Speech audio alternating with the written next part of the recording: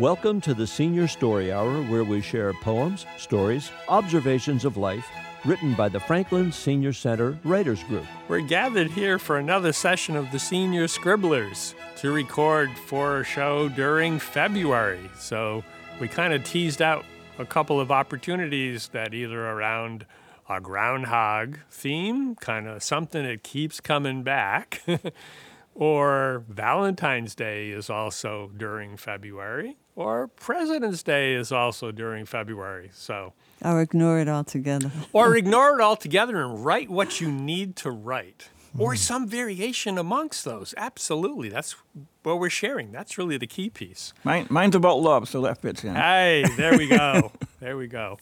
So let's do a round of introductions so that the people can at least hear our voice and know the voice and the name associated with it. Hi, I'm Al Larkin. Faith Flaherty. I'm Bill Wiley. Zenobia Carson. I'm Peter J. And Steve Sherlock started it all. But I won't start the rest of this.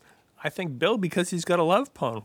Bill, why don't we go with you? I got a couple of them I might read. Okay. My girlfriend's name is Wen, so I have her name in this one. When William meets Wen.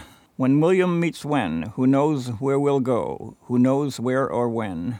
We'll go over here, we'll go over there. With you, my darling, I'll go anywhere.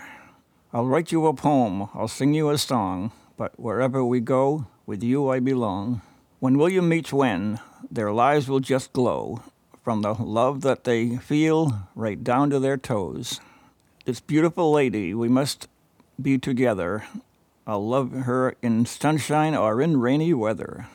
These poems go on, they will not stop, until we reach the mountain and climb to the top. When William meets Wen, I will cry happy tears.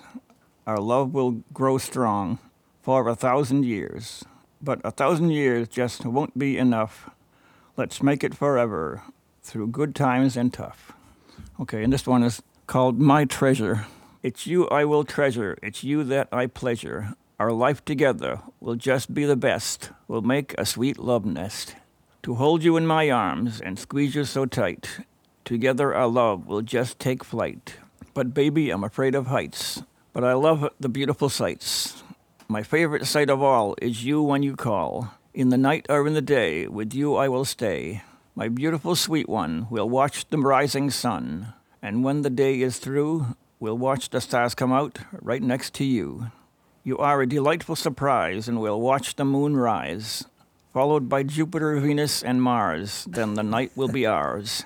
And there our love will begin, because you put me in a spin. We'll dance and we'll spin, and the new world begins.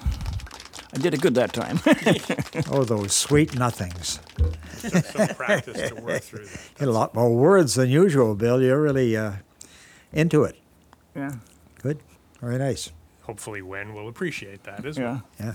She said my poems helped her get through the COVID, because I was sending her poems all the time. Yeah. That's what I wanted to do. Right. Want to go next? Okay. My granddaughters are 12 and 8 years old. They are being brought up in the Catholic tradition. By that I mean they are sent to CCD, which stands for Catholic Christian Doctrine, sometimes called religious education, or faith formation, or Sunday school, even when it's not on Sunday. Recently, they came home with chalk and holy water. Both items had been blessed by an ordained minister to use in an Epiphany blessing for their homes for the year. Over the front door, they wrote with chalk, 20, a cross, a capital C, a cross, an M, a cross, a B, a cross, 23. It is written in chalk because next year the blessing will be for 2024. There are two possible meanings for this inscription. The one the girls used was a Latin blessing, standing for Christus Mansionem Benedicat, which means, may Christ bless this house and all who pass through the door. This is called an Epiphany blessing because the blessing is written during the Epiphany season. This feast is sometimes called Little Christmas. It calls to mind the time when the three magi, or three wise men, came and found the baby Jesus and gave him gifts of gold, frankincense, and myrrh. The other meaning of the blessing is using the initials that tradition says are the names of the three wise men, Casper, Melchior, and Balthazar. But the two girls very solemnly and seriously wrote 20 plus C plus M plus B plus 23 and asked Jesus to bless the house.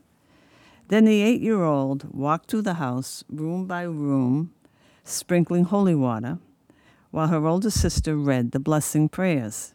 I know a sacrament when I see one. Let those who have eyes see, and those who have ears hear, and those who have hearts understand.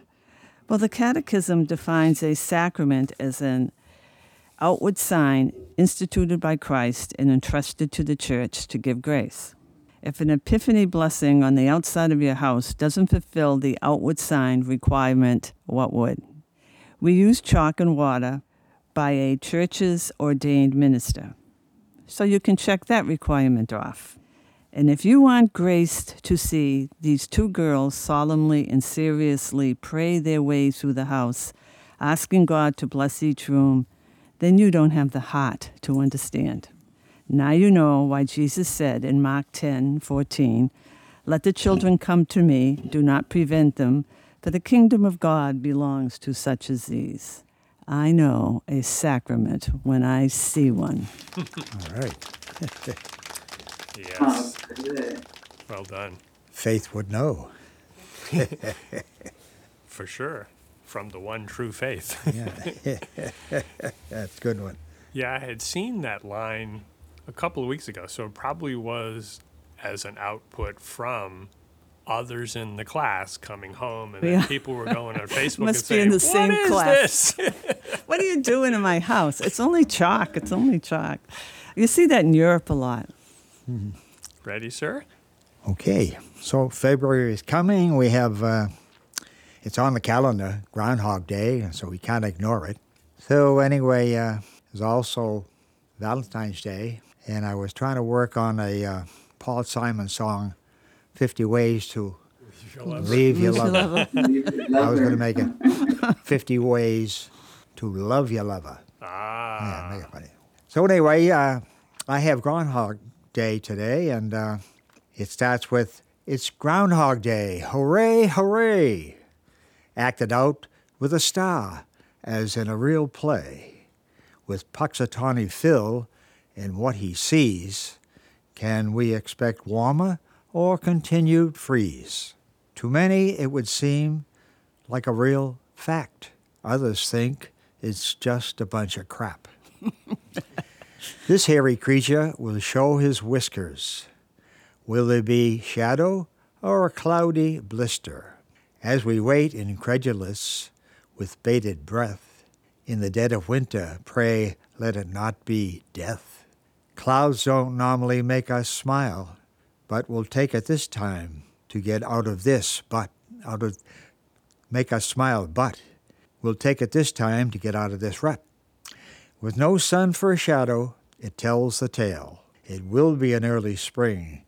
Our advantage does avail. Whether we believe, it doesn't really matter, as long as we all can join in the chatter. Very nice. Yeah. Yeah. Very nice. Yes. And the When you were Groundhog- talking about 50 ways to love your lover, Yeah. I was waiting for you to say 50 ways to love your liver, which could have been a great theme song for AA. And Make it a single shot. right. Zenobia, you got something for us. Yes, I am sticking with Valentine's Day. Oh, good. So my tentative title is Raymond from the Land of eHarmony. Nearly 46 years later, I can still see my stepmother squinting from behind her bifocals while she summed up my future. The way I see it, she said, you can never even think about dating until your last child is an adult. She was answering my concerned question about being lonely since my divorce and wondering what I should do to make myself more available. Before she went into her patented, "Your father and I wish you had not gone into marriage so young. And look at now, you have 5 children, yada, yada, yada." I zoned out because I was looking at my 2-year-old son playing on a floor near me with little cars, and 4 others who were running about my dad's house. And I thought, if he's 2 now, I'll have to wait until he's 18 before I can think about dating. That just really rained on my parade. I looked at them all suspiciously, thinking of ways to maybe hang them in a closet if a suitor came to visit and pretend they were winter clothing, or packing them in suitcases with holes so they could breathe until my company left. But nah, I think that's against the law. That was no good. They kept milling around my apartment and at times seemed to multiply. I would count 5 of them, then sometimes I saw 10. Then once I think I saw 30, all wanting something: money for school pictures, lunches, trips to the zoo, movie tickets, and such. The big ones were old enough to deliver newspapers, but we were not in a safe neighborhood, so I was putting it off for a while. Maybe my stepmother was correct. I tried living like a hermit, but I knew that would never work. I snagged babysitters every now and then and went out with girlfriends or to a movie or restaurants, but they were mostly married with curfews and children of their own. So I was never fulfilled. Besides, I wanted my own fella, and the only ones I was meeting were those who possessed mugshots, were unemployed, or were downright angry with the world and did not want a ready-made family. So I got by with half-hearted attempts at relationships, still keeping my dream of having someone discover me, like in the fairy tales and soap operas I enjoyed. It never happened. Disaster after disaster, and the years flew by. I found myself with a computer in 1997, but knew nothing of chat rooms or dating sites. I just played games on it. My older children were gone. My youngest son still came around, and I was raising a grandson now, a young teen who thought his grandma was pretty cool and suggested in 2002 that I look into eHarmony. "What's that?" I said. He explained to me, and I'd had my share of the free sites anyway, where everyone loved the same stuff: long walks on the beach, candlelight dinners. I was amused with those unoriginal standard phrases, and I wrote an essay about them and turned it into one of the sites. I asked how many people could make a pilgrimage across a beach unless Moses was their leader. And if everyone goes to a restaurant requesting candles, the fire department better be on standby. I followed with smart mouth suggestions about seniors not posing, wearing tight leather pants and standing next to Harleys when their legs could actually never go over it, and ladies to stop filling their laps with either grandchildren or cats. I suggested these might be turnoffs for some. Needless to say, my comments were neither welcome or amusing. I was given the business and had to get out of email dodge real quick. It came, however, this eHarmony with a price. And as a woman recovering from some health issues and running a small daycare in my apartment, I was not rolling in dough. But I saved up enough to get a professional photo done: no cats, no grandchildren, and certainly no Harley, and enough to pay for a month's advertising. I created what I thought was a friendly profile, then sat back and waited for the influx of dudes eager to meet me. Well, the sound of crickets met me each time I went to check my profile. No one, nada, zilch. A friend suggested that I remember that a spring chicken I was not. I decided to cut her out of my will. But anyway, I would have to be patient because I was 55 and wanted to meet someone with certain qualities, certain age requirements, and most of all, within 15 miles of my home. One day, however, when I logged into my account, there was mail waiting. Bing! Hot diggity dog. I had a bite. When I opened the mail, there was a friendly letter accompanied by a friendly face. The gentleman was well groomed, wore the spectacles of a real gentleman, a nice suit as far as I could see, tie, and such a gorgeous smile. He introduced himself as Raymond. I thought, wow, he's got my brother's name, and lived less than 40 minutes away in a nearby Minnesota suburb. He had seen my photo and liked what he saw and was interested in my writing. And to seal the deal, he was from Chicago, just like me. He was willing to send along his phone number, but wondered if I wanted to just correspond first and later we would make the exchange. So I thought that was reasonable. We exchanged email addresses and were off to the races. Every day between taking care of my young charges and interacting with my grandson, we were yakking back and forth. Turns out he was a retired bus driver, was a caretaker in the building where he lived, and was a recovered alcoholic. He loved the teachings of R.C. Sproul, a theologian and the founder of a big ministry. He was not only a follower, but could quote Pastor Sproul verbatim, as well as the AA Blue Book or the Big Book or the AA Bible, as some call it.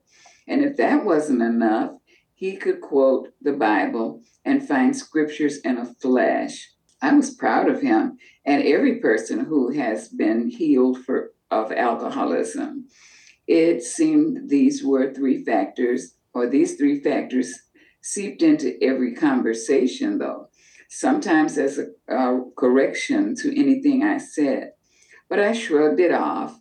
The man knew his stuff, and maybe I needed to learn about these things. It would be a learning experience. We finally exchanged phone numbers and talked like teens well into the night. The conversations were the same, except when I began to make a sentence or if I began to talk, it was usually interrupted by, wait, let me just say this, then I'll let you talk. I cringed at the let, but allowed it to pass. We decided to meet at my apartment when my son and grandson would be there, and I was all a Twitter on the day of Raymond's visit. When I buzzed him in, I was about to go out of my mind. He was freshly shaven, smelled really good, and was shy like a boy, thrusting flowers into my hand and giving me such a big hug. Then I settled down. When my eyes focused, I noticed he was wearing an awful lot of green. You know, a suit of string bean green, a checked vest of a lighter green, and the necktie of still another green had come along for the ride. My guys came out to greet him when I called them, and I noticed the quick smirk and look that passed between my son and grandson. I was a little miffed. After all, he was 10 years older than myself, 65, and probably settled in his ways and probably liked green, and perhaps had been a long time since a lady helped him dress and they could just disappear back into their land of youth and leave us older folks alone. Our relationship was growing. We emailed each day. We both began folders with each other's email conversations. I labeled mine the Raymond and Zenobia Chronicles. I planned on using them one day after we got married. Yes, we were already talking marriage, and he suggested that he move into my city and we find a place together. Christmas was marvelous. I bought him something I can't remember, but he heard the mention of a book that I loved. It's from 7th grade called Adventures in Appreciation, with poetry and full-length theater dialogues and the whole Megillah. He had it and several generous gift cards sent to my apartment, and my head was spinning, looking for relocation places for the next year. But in more than one conversation, I was beginning to be shushed more and more until one night Raymond said, You know, you're a pretty smart woman, but a little too big for your britches. When we get married, we'll put a halt to all that writing and running around speaking in churches. You'll be a wife. And before I could speak, he began reciting Proverbs 31 to me about the biblical virtuous woman. After that and a few more conversations, I sat mutely on the other end of the phone, letting him just talk away. And sometimes I do not think he missed me or missed the interchange of voices. He was doing what he liked best. And even when I pointed it out to him, he felt that the man was a leader of things. That's what he was doing, leading. Finally, we began to fizzle. He made mention that he was a good catch and maybe I could find someone who wished to allow me to take the lead. I did not bother to reply. My great romance of 8 months or so had gone nowhere. The beauty of this experience, if there is one to be found, is that we settle into our seasoned years and want to invite someone into our life. And there can be a great deal of unforeseen compromise. I saw Raymond on Facebook one day a few years back, marrying a much younger woman, looking as pleased as Punch, and I wished him well in my heart. I still have a Valentine's Day card from him, and for some reason, I haven't tossed it. Romance remembered is still beautiful, and besides, we should never give up on love. There you go. Wow, nice one. Very good. That's wonderful. Oh, all those pros up in smoke. Started with too much green. Yeah, right. Did your son and grandson call him the Jolly Green Giant? They called him the Lucky Charms. Oh. Charms. The close cousin of the Jolly Green. Yeah, right. Yes. Peter J., you got something for us? I do indeed. Excellent. Go for it. Per your missive on February, I have chosen President's Day. I read henceforth. Henceforth. Until recently, we celebrated Washington and Lincoln as two of our finest presidents. Then, rather than add any more presidents, we lumped them and perhaps a few others into a single holiday, President's Day. My issue with President's Day, third Monday in February, is that there's not much in the way of festivities, other than some supposedly spectacular savings on new cars. Shop now, they're going fast. This crass car commercialism tends to make our President's Day seem somewhat feckless as an inspiring holiday to honor greatness in our leaders. George Washington became our first duly elected president, he being officially sworn into office on April 30th, 1789. He served 2 terms until March 4th, 1797. From that time, his inauguration, 233 years ago, until this very day, today, there have been 85,372 days where someone has held that august title in high office. Why does this number matter? Each one of those days is technically a President's Day, be it a good or a bad one. Did Martha ask George, "Hey, how was your day, dear?" Each president's normal term of office is 1,481 good and bad days long.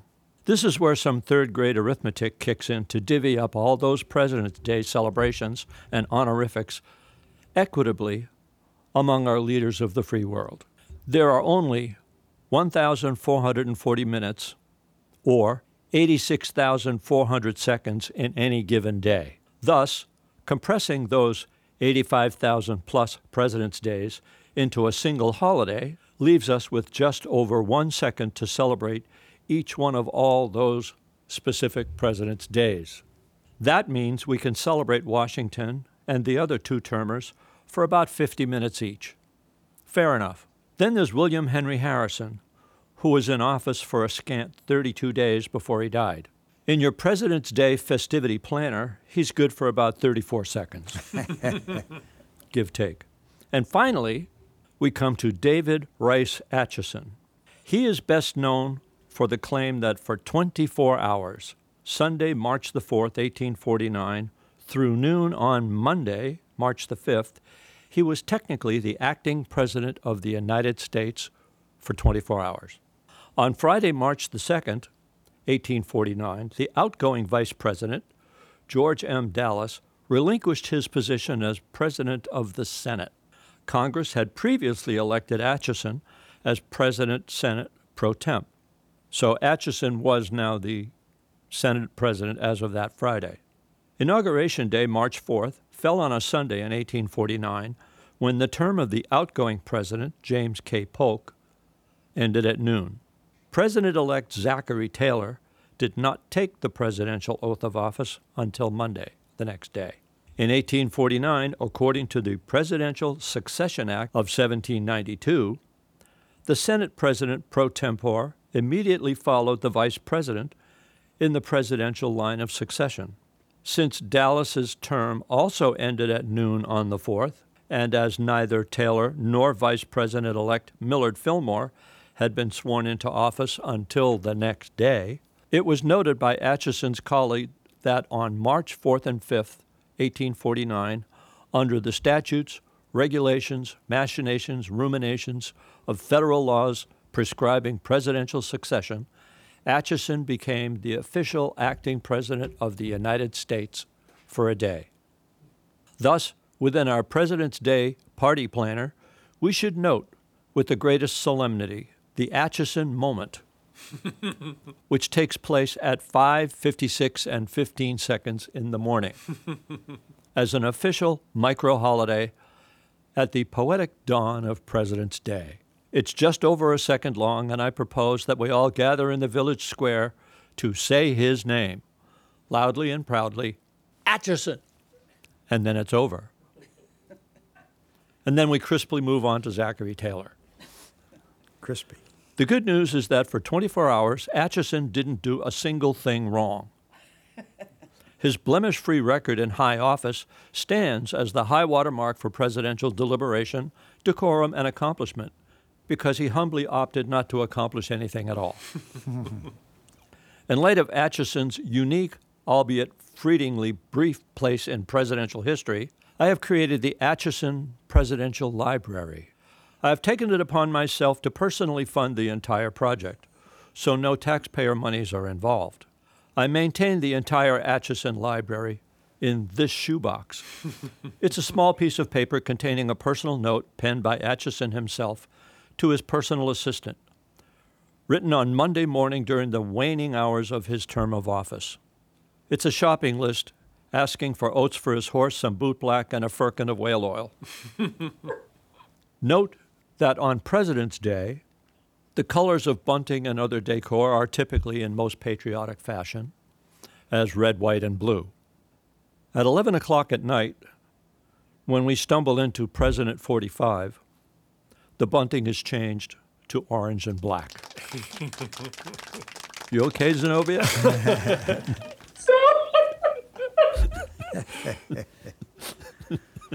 Who knew there were so many shadow presidents? Oh, I know it. A little preamble to my ghazal, Thoreau's Chairs. Thoreau, not a president. He, Henry David Thoreau. We all, Massachusetts folks and others who may recall him as being of Walden Pond and other. He had a thing where there was actually, I think, just one line. I have to go back and read the book, but the quote at least said, I have 3 chairs.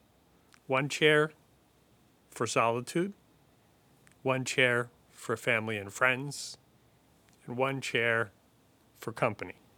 I found that in a book that I'm starting to read and well into and enjoying it thoroughly by Sherry Turkle, Reclaiming Conversation.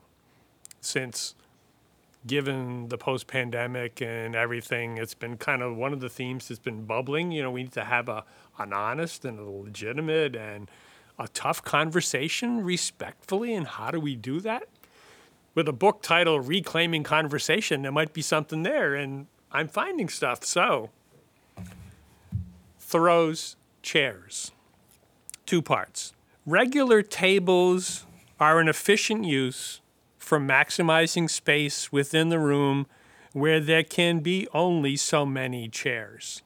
Why is it that sitting alone is the hardest thing to do? Solitude can be so beneficial when there is only one chair. Round tables use more space, yet no matter where you sit, you are on the same level with the person in the next chair. At the breakfast table, I go fetch my phone because you asked my schedule, which we review when I come back to sit in my chair.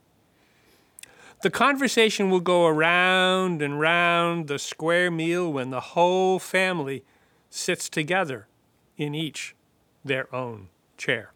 Take a walk to Henry's place. He will welcome your visit.